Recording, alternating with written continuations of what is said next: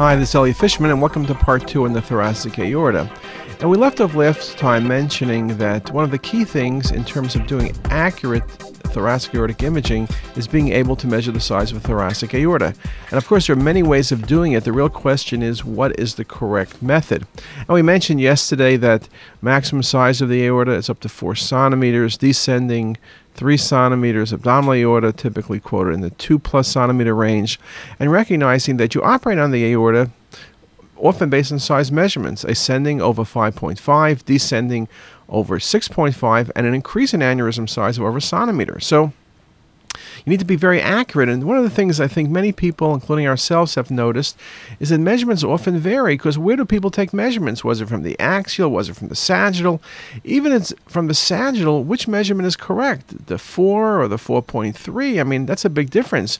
That aneurysm is growing, or it's shrinking, or it's staying the same. What measurement are you exactly using? And that becomes very, very critical. I mean, you could look at this case with a no doubt dilated ascending aorta, and then you do measurements, and you're getting a select measurement of those axial imaging. But in this case, as in the prior case, when you look at the coronal views, you notice that the aorta is ectatic. And so you can get very different measurements depending on which way you're measuring, axial, coronal. Where do you put the exact line? Well, really the only way to do it is with a center tracking line. We pick 2 points in the aorta, the computer draws a line through the center, and then you travel through the center line, and you could see you have the exact size. You can see, in fact, you have the exact volume. And more importantly, it's reproducible, because you're getting around individual bias, angles of measurements, where you're measuring, all sorts of issues, and the computer's doing it. You can visually inspect it, which we always do. But here you have a very nice, very specific size measurement of the thoracic aorta. Another example, dilated ascending aorta is ectatic. Good look at the patient's aortic valve. Here we come upward, looking at the ascending aorta, which is dilated. Again, question, what is the size? Again, put the line in the vessel. You can see I started from the valve down through the arch. And again, you could make it as far a line as you want. And now the computer stretches out that line, center line. We're looking at 4.9 centimeters as maximum dimension. And again, it's that visualization which makes things very simple. Now, it's not only in this example where we're just following an ascending aorta, but in a patient like this who had coarctation with repair, the question is, what's the stenosis? Where do you measure? How do you measure? Get all sorts of measurements that people will give you. But here again, center tracking line makes it very easy to define specifically where the highest grade stenosis is, what is the minimal luminal diameter that you need to see. So again, very, very important. Same thing in another case, dilated sinus of Valsalva. Again, patient had repair. The question was the sinuses continuing to dilate? Was it stable? Yes, you can measure on this view, and hopefully you have a good center view as you scroll through the data sets. Or you could take something like this from a sagittal perspective. But again, you can see that the visualization of the area of the sinus of Valsalva, which is beneath the repair of the ascending aorta, is totally dependent on where you're measuring. And since we want to look at the entire graft, here you can see very nicely I put a line in from the root through the descending thoracic aorta. And you can see on the image on your right, I've kind of wiped out the aorta, so you can see just the pink line. And then here it is. Now I've stretched the vessel out, so now I have the entire aorta from the area beneath the repair, through the distal descending thoracic aorta, and then I can rotate that around 360 degrees to make sure I have the best visualization. So again, I think the point I'm making, and hopefully you're getting, is that you need to have some sort of systematic way of doing measurements. Measuring something seems like the easiest thing in the world, but in an ectatic aorta, it's not, and this can lead to errors in diagnosis and management. Okay, what else? In the thoracic aorta, we also look at post-operative patients and preoperative patients for stents, looking at complications. And I believe I gave you a talk a while back looking at stent complications from endoleak to fracture to expansion of the native aneurysm. We know that endovascular stent placement is very important and becoming very popular because of complications of thoracic aortic repair in elderly patients. Mortality rate, even in elective cases, up to 12%. And in non-elective cases, it's up to 40%. Now, the complications and indications, just some basic points. Indications for endovascular stents which continue to expand. Aneurysms, acute and chronic dissection, penetrating ulcers, good application, intramural hematoma, traumatic rupture, and coarctation are all things we're seeing endovascular stents being placed in. The imaging helps guide the size of the stent and whether stent placement can be done.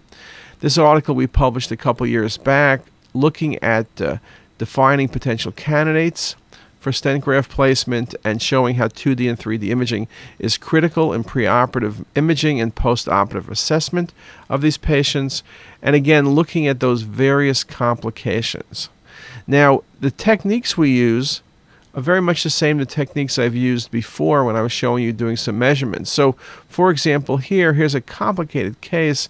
You can see very ectatic vessel, but you also see that the endovascular stent is kind of bended, and we'll look at it again. You can see in this case there's a large ulceration above the stent. It's a focal dissection with large ulceration, and here I'm playing around a little bit with the parameters of volume rendering. So here you see the stent very nicely in the lumen, and here you just see the implant in place. And again, very ectatic. Those are the ones that are hard to visualize and understand. And so when I straighten things out, you see the focal dissection, you see the endovascular stent, you see the lack of complications. So again, very, very important to look at that. Recent article by Wang, luminal and extraluminal changes to the aorta occur after endovascular stent grafting. It's important for the radiologists to understand this so they help with detecting complications from normal post-operative findings. Now, in this article, and they spoke about endoleaks in the thoracic stents, type 1, those that result from incomplete seal of the ends of the stent to the aortic wall. Type 2, resulting from retrograde flow of blood into the excluded lumen from patent branch vessels of the aorta. Type 3, resulting from junctional dehiscence or device degeneration. Type 4, from porosity of the stent. And type 5, increase in size of the excluded lumen without an enhancement into the excluded lumen, which probably means you have very slow flow. Just a simple example, we do make the point that we do non-contrast scans first. They can be low-dose scans, but you want to be able to know what the baseline appearance of the excluded lumen is. And so when you give contrast, you can look very carefully at the aneurysm and the graft. And you can see from the sagittal views, look very carefully there. And here we can see a subtle endoleak. So very, very nicely shown in this example. So those are the kind of complications we look at. Most endoleaks will resolve. Again, the key thing is that the aneurysm or the native aneurysm doesn't expand and the leak doesn't extend. Now, one of the things also we can look at, and here's a very nice example, is once patients have had surgery, there are all sorts of complications. We were following this patient just to make certain that the root repair was satisfactory, but look at this filling defect we see, which is on the cusp of the aortic valve, and actually we'll look at it in a few different views. The repair looks good. You see the excluded lumen, but look at that defect. And that is actually a small vegetation on the valve. So you can see with very fast scanning, and particularly with gating, remember we spoke about gating the thoracic aorta, particularly ascending aorta. With gating, you're going to see these little findings. So again, very important to be able to visualize them. Patient aortic root repair that spared the aortic valve. Nice visualization of the root repair, nice visualization of the valve, seen in a number of different projections. Here it is in a coronal and a 3D volume view, and here it is from axial to sagittal view. So again, I think hopefully I've shown you in these lectures is thoracic aortic imaging is something that's very important, a very common application, but things that really are critical of protocol design and practice. Again, triggering becomes very critical. You got to get the right timing. Gating, if you're looking at the ascending aorta, is mandatory. Post-processing from obliques to 3D rendering become very, very critical.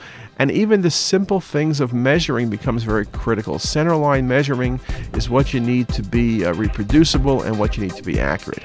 So with that, hopefully I've given you 2 lectures on the thoracic aorta, and hopefully you found them both truly helpful. Thanks very much.